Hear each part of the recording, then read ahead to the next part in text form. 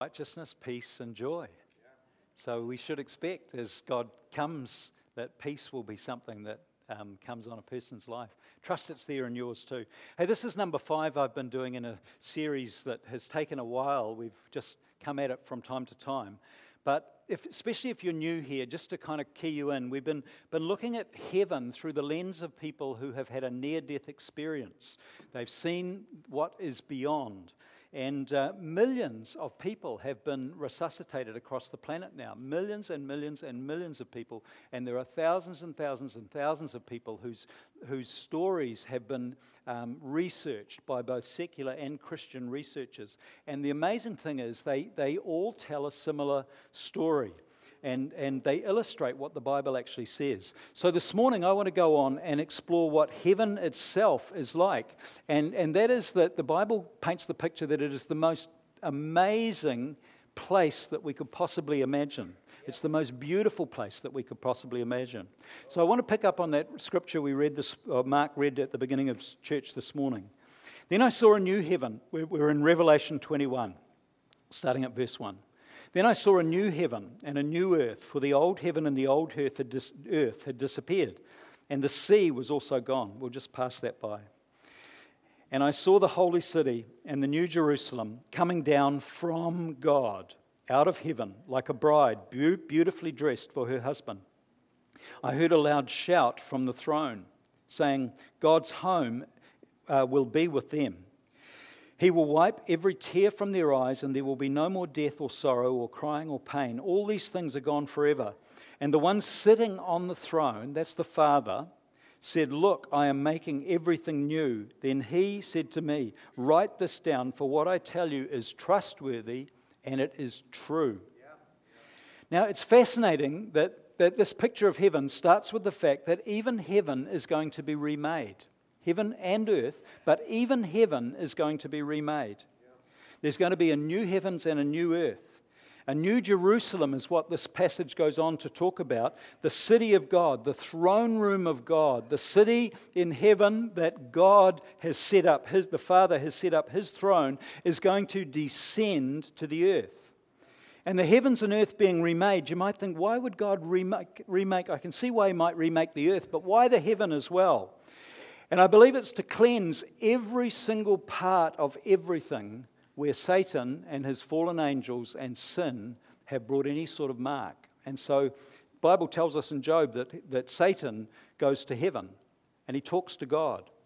And so anywhere that Satan's sin and his fallen angels have been is going to be completely remade. So what is heaven actually like? What does the scriptures and near-death experience people tell us? So I want to use some stories this morning that highlight things that are mentioned in Revelation 21 and a couple of other scriptures as well. But we often hear and we read the scriptures so much, it just rolls off the tongue, but we don't think about what it would actually look like anymore. And so the near-death experiences help to make a lens that gets us to actually, in our imagination, begin to see what the scriptures actually recorded. Revelation 21, picking up in verse 10. So he took me in the spirit to a great high mountain. Did you hear that? There are mountains. We're not talking about earth, we're talking about heaven. There are mountains. And he showed me the holy city, Jerusalem, descending out of heaven from God. It shone with the glory of God, and it sparkled like a precious stone, or that lovely diamond that a lot of you females have on your hands. It sparkled like that, like jasper, as clear as onyx. It's clear as crystal, sorry. And the city wall was broad and high, with 12 gates guarded by 12 angels, and the names of the 12 tribes of Israel were written on the gates. And there were 3 gates on each side, east, north, south, and west. And the wall of the city, so this city has a literal wall around it, according to the scripture, had 12 foundation stones, and on them were written the names of the 12 apostles of the Lamb. And the angel who talked to me held in his hand a gold measuring stick to measure the city, its gates, and its wall. And when he measured it, he found it was a square, as wide as it was long, In fact, the length and width and the height also was 1,400 miles in length. Christchurch is a little bit smaller than 1,400 miles square. And then he measured the walls and found them to be 216 feet thick, according to human standard used by the angel. And the wall was made of jasper, and the city was pure gold, as clear as glass.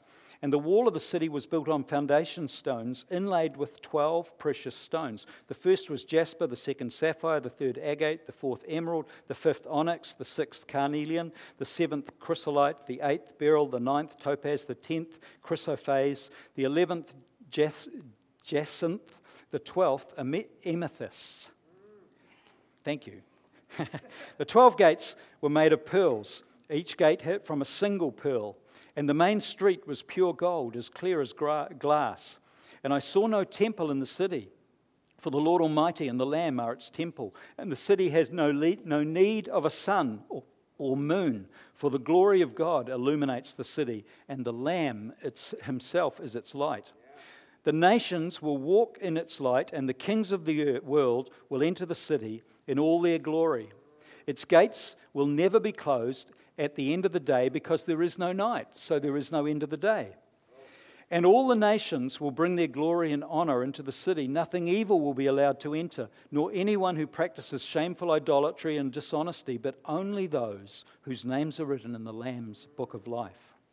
Now, Captain Dale Black was an experienced commercial airline pilot. He'd flown all over the world, but one day he had a near-death experience when he crashed in a little twin-engined Piper Navajo plane in Los Angeles. And he took off, and he said, somehow we got airborne but at a slow speed, and we were unable to clear the trees that were coming up in front of us, and so we veered sharply to the right and crashed into a 75-foot high aviation marker tower. It sounds like it was trees or tower. The plane disintegrated, my co-pilot was killed, and I found myself hovering over my broken body, and then I was speeding. I think I might have a picture here.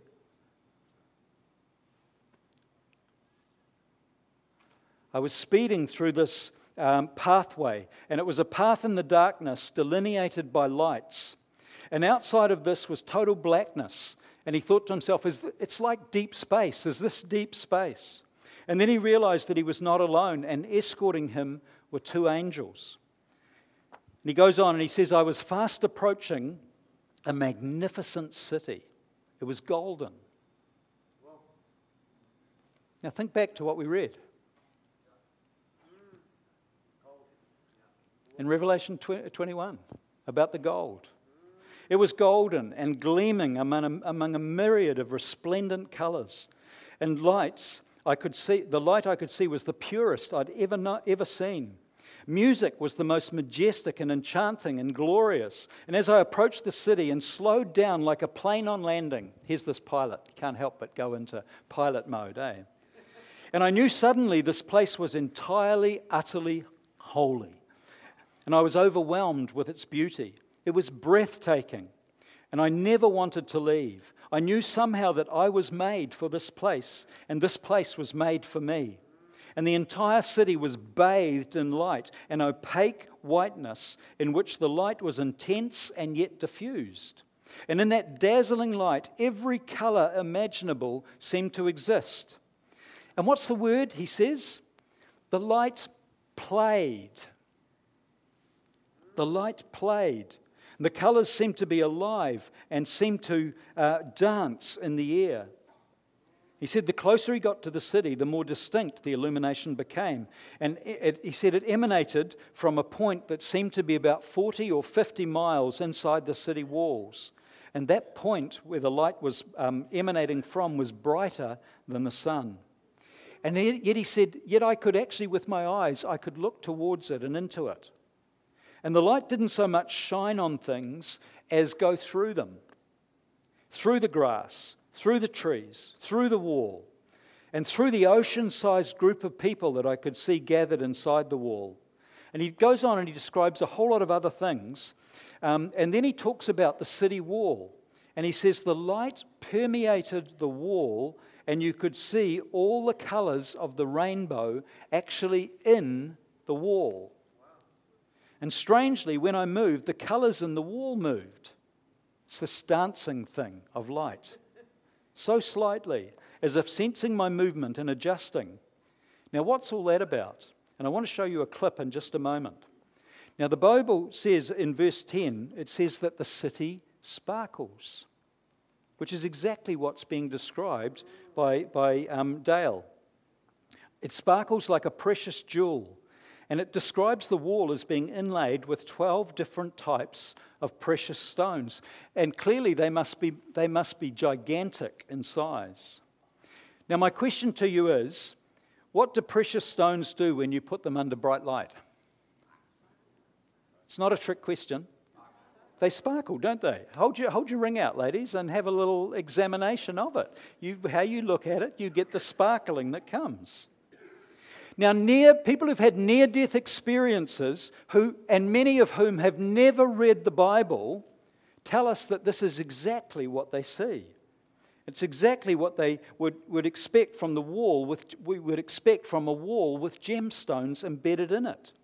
But the wonder of this actually deepens when we realize that in the science of our generation, we've found that under extreme light, beyond the light that we see in the sun, but absolute extreme light, some gems do sparkle and some gems don't sparkle.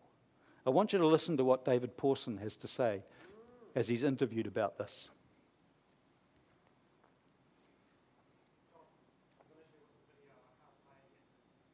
Okay, just when you get it, interrupt me with it, and I'll come back to it.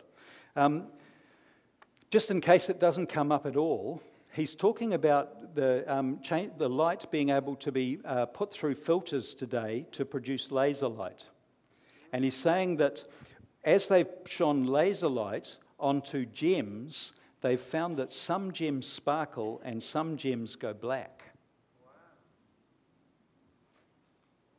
And every single stone in the wall has been proven to sparkle and go all the colours of the rainbow. What's the most common gem today that people like to have on their bodies? They go black under laser light. No beauty. So make the most of it, David Pawson says, as you'll see in a moment, in this life. But every single gemstone that's spoken of in the wall, being placed into the wall of heaven, goes the colours of the rainbow. And near-death experience people come and they tell us they see a wall that just has a blaze of colour coming out of it. You know, there's no way 2,000 years ago when John was writing that down that he had any idea what gemstones would go into beautiful radiance of colour and what gemstones would go to look like coal. Only God knew. God was the scientist. And only in our day, in our generation, has that actually been able to be proven, that each of these stones that are read out. Now, the second thing that I want us to realize is that heaven is the super reality. The womb is the beginning for all of us. Anyone have a different start? All right, the womb is where we all start off for humans. And in the womb, we could never ever imagine the world that we would soon enter into. 9 months, 8 months, 7 months, 3 days, 2 days, today, being born into. We could never imagine it. You know, we've been living in ambiotic fluid, and we're about to enter a world that's not wet but dry, and it has colour. And it has vast spaces instead of cramped confines. And it has talking and communication. And you wear clothes. What on earth are they to a baby in the womb? And education, and it has technology. The baby coming out of the womb comes into an absolutely upgraded world. True? Yep. And we love it. So why should we be surprised when the Bible talks about the next life to come being an absolutely upgraded experience for every single one of us as well? Next level proportions. You know, But as Christians, because this real life is so real, and it seems like our lifetime is so long, we at times find it hard to actually imagine what heaven might really be like. And we think, oh, could it really be that much better? You know, you might be thinking or have thought up to this point about clouds and harps. And obviously, for some of us, harps means 500 years of music lessons to learn how to play it. And my music lessons involved a ruler and getting rapped over the knuckles, you know, until she finally said to my mum, take him home, you know, take him away, don't send him back. He's not going to get it. Well, it's nothing like that at all. Nothing like that. The Bible tells us that earth is the shadow of heaven, not heaven the shadow of earth. You know, we see this pictured in Hebrews chapter 8, where it says they serve in a system of worship that is only a copy. It's a shadow, what is there, of the real one that is in heaven. For when Moses was getting ready to build the tabernacle, God gave him this warning: be sure that you make everything according to the pattern I've showed you here on the mountain. And the pattern came from heaven, because heaven is the real and everything on this earth is like a shadow. Now think about it. Has anyone here got a great shadow? Has anyone got an okay shadow? Come on, you can join in on this. All of our shadows are okay, but you know, we wouldn't want to be our shadow. Our shadow's two-dimensional, isn't it? It's got no colour. It has no personality. Our shadow can't think. Our shadow just has shape. And even then, sometimes it's wonky. And your shadow can't have access to your bank account, and it can't kiss your girlfriend or your spouse, and it can't drive your car. It can't even go to a movie unless you go there. And then as soon as the lights go out, it can't see the movie. Who wants to be a shadow? See, we have it backwards. Earth is created in heaven's image. So heaven is so much more, so much better. It's stunningly beautiful beyond the best that earth has. So we need to ask the question, when we read near-death experience stories, do we find people coming back from those experiences telling us that they are more alive and they've been in places that are more beautiful and they've seen things that words in English or any other language of the earth they just aren't adequate enough to be able to explain? And the answer is a resounding yes. They tell us that they see very familiar things, though, like mountains. In chapter 21 and verse 10, it talks about that. A colourblind British near-death experience person reported this. They said, I saw beauty in all kinds of colours. It was too beautiful for words. A magnificent landscape full of flowers and plants, but it was about 1,000 times more beautiful than my favourite holiday spot of summer. This sounds good, doesn't it? Marv Bessman, who I spoke about last time, he was the retired bank manager. He loves golf. So in heaven, he noticed lawns.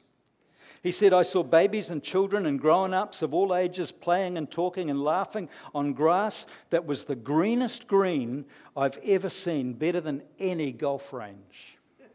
And there was a lady called Margaret that I read about who had a near-death experience when she was 5 years old. And she said, I walked with my angel hand in hand through a field following a beautiful path with really beautiful flowers that seemed to permeate my whole body.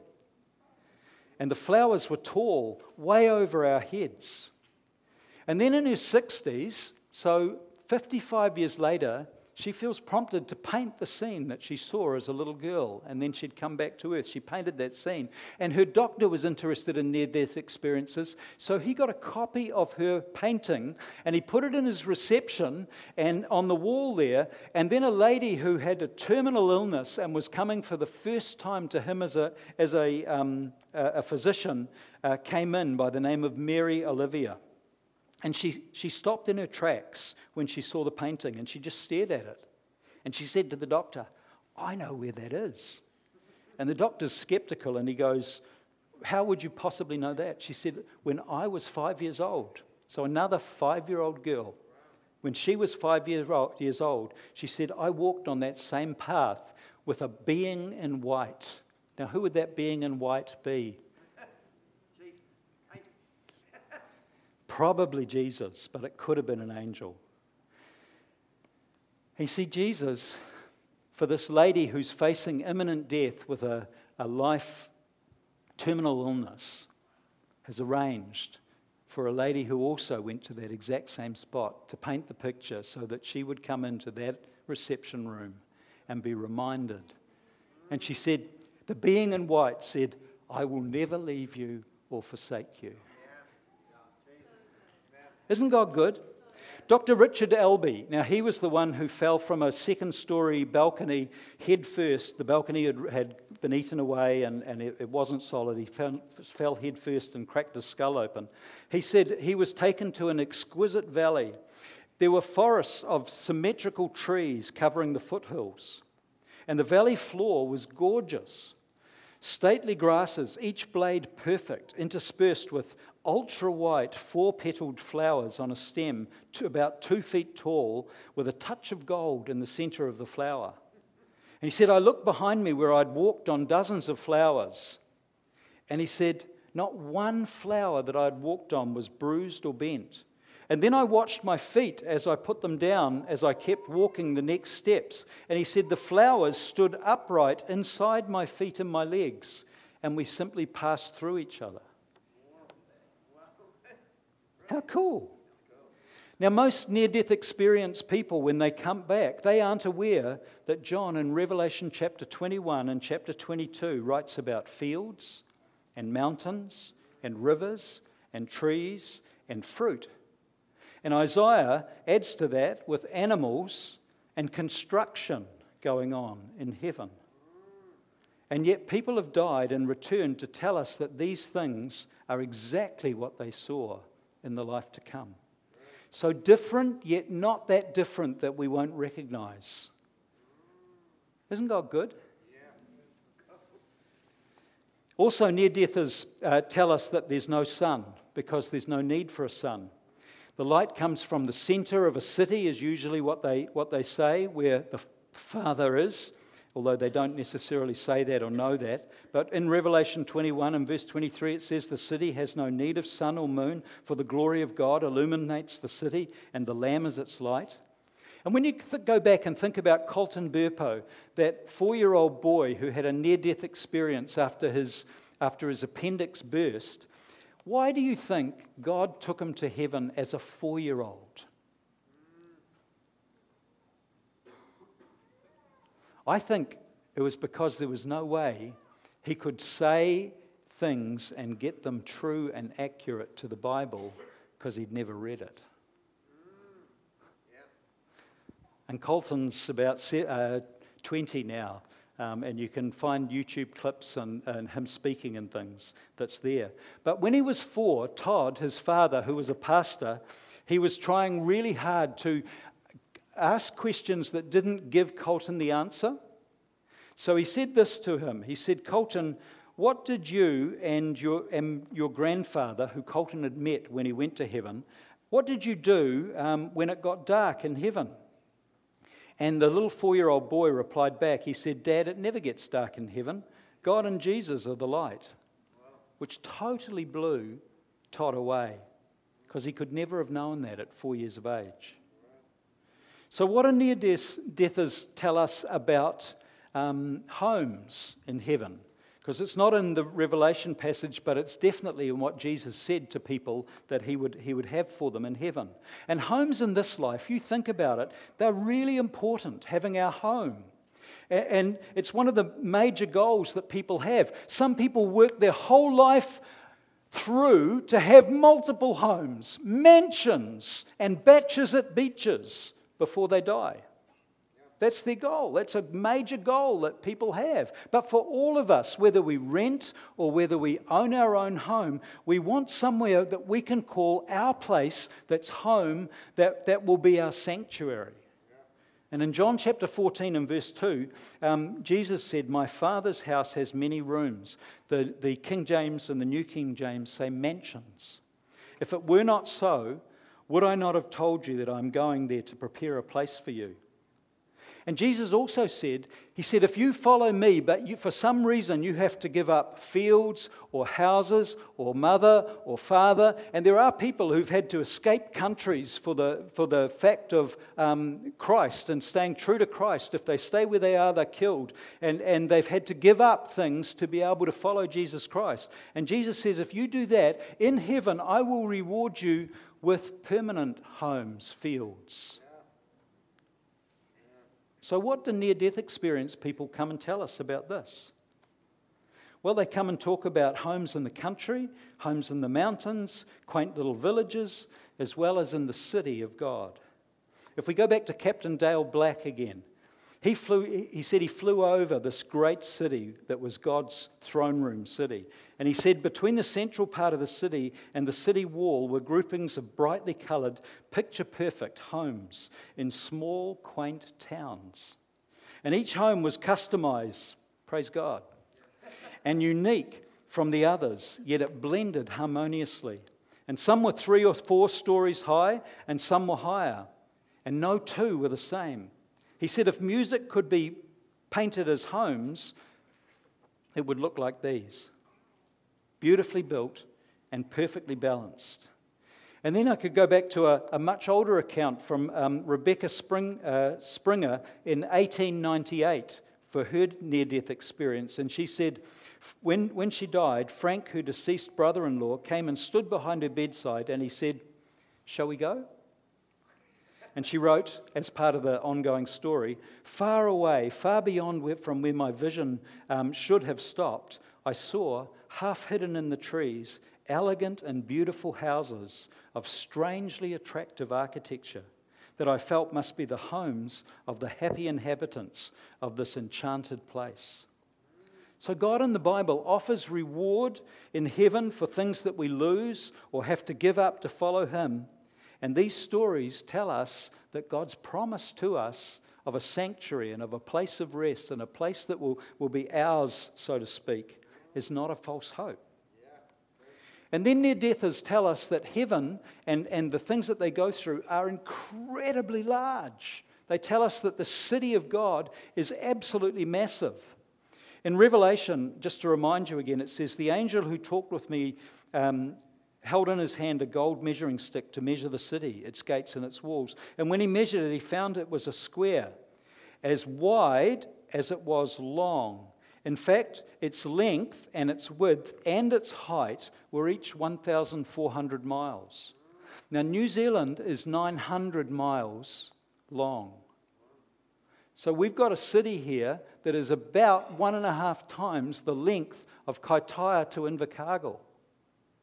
1.5 times as long, and then stretching out in the other way, it's 1.5 times the length of New Zealand that way as well. And it's 1.5 times the length of New Zealand that way as well. Someone's tried to paint this, just this cube of the city of God, of what it's. I mean, none of the pictures that I've put up today are adequate for what I was looking for, but they were the closest I could find to be able to put up. And remember, this isn't the only city in heaven, because Jesus said that we will rule over, some people will rule over 10 cities, some people will rule over, there are many more than just this, but this is what is described as the New Jerusalem, the city where God actually lives. And it's massive. And people who've seen this city in near-death experience say the wall just stretches on. It stretches on beyond what even their extended heavenly vision is actually able to see it all, as well. Now, our atmosphere from the earth going up goes around about 7 miles.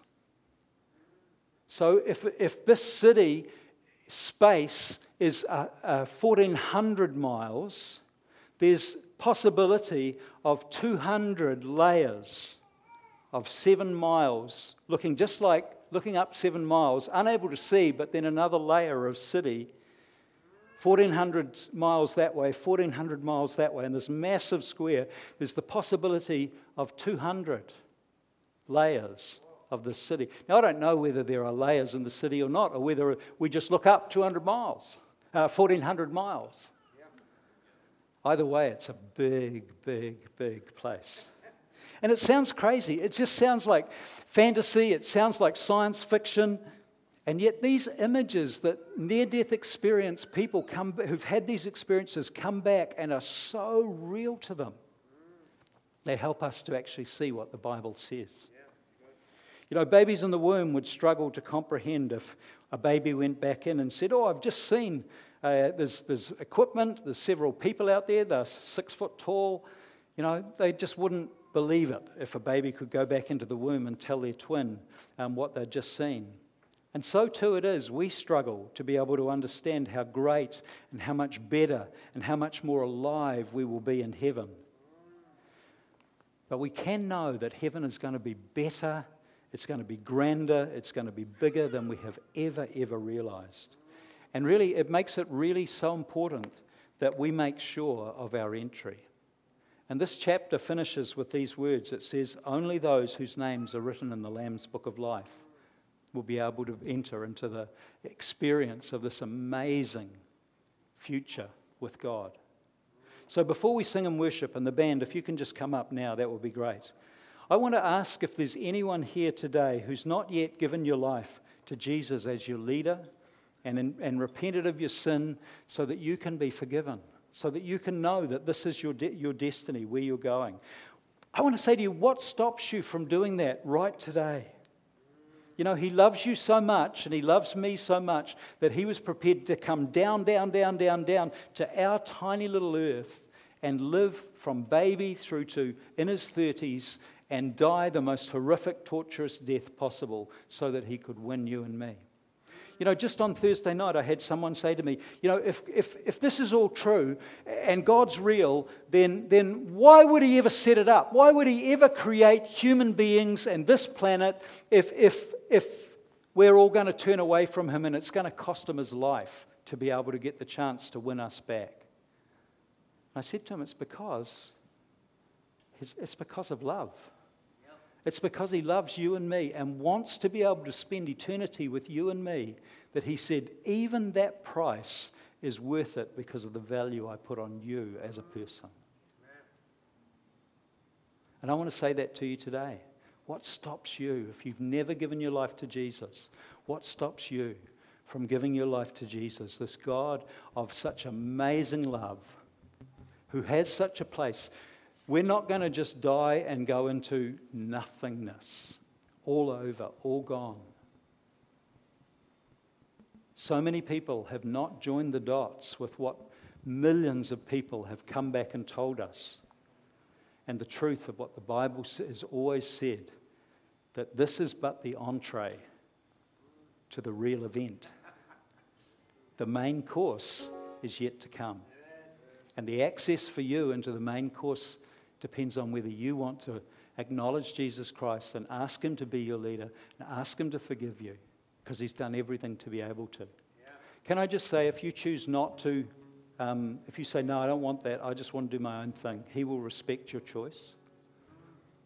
But if you continue to hold that line, you will seal your fate, because heaven is real and hell is real. We cannot have heaven without hell, because Jesus said they're both eternal. So can we just bow our heads? And I just want to really ask if there's anyone here today who's never actually given your life to Jesus, or you know that you're a long way away and you need to get sorted with Him and just have your conversation with Him. I'd love to pray with you, but I won't know unless you just raise your hand wherever you are and just hold it up until I can see it, and I'd love to just pray with you. I won't embarrass you, but I will pray and lead you to be able to invite Jesus into your life. Is there anyone here this morning?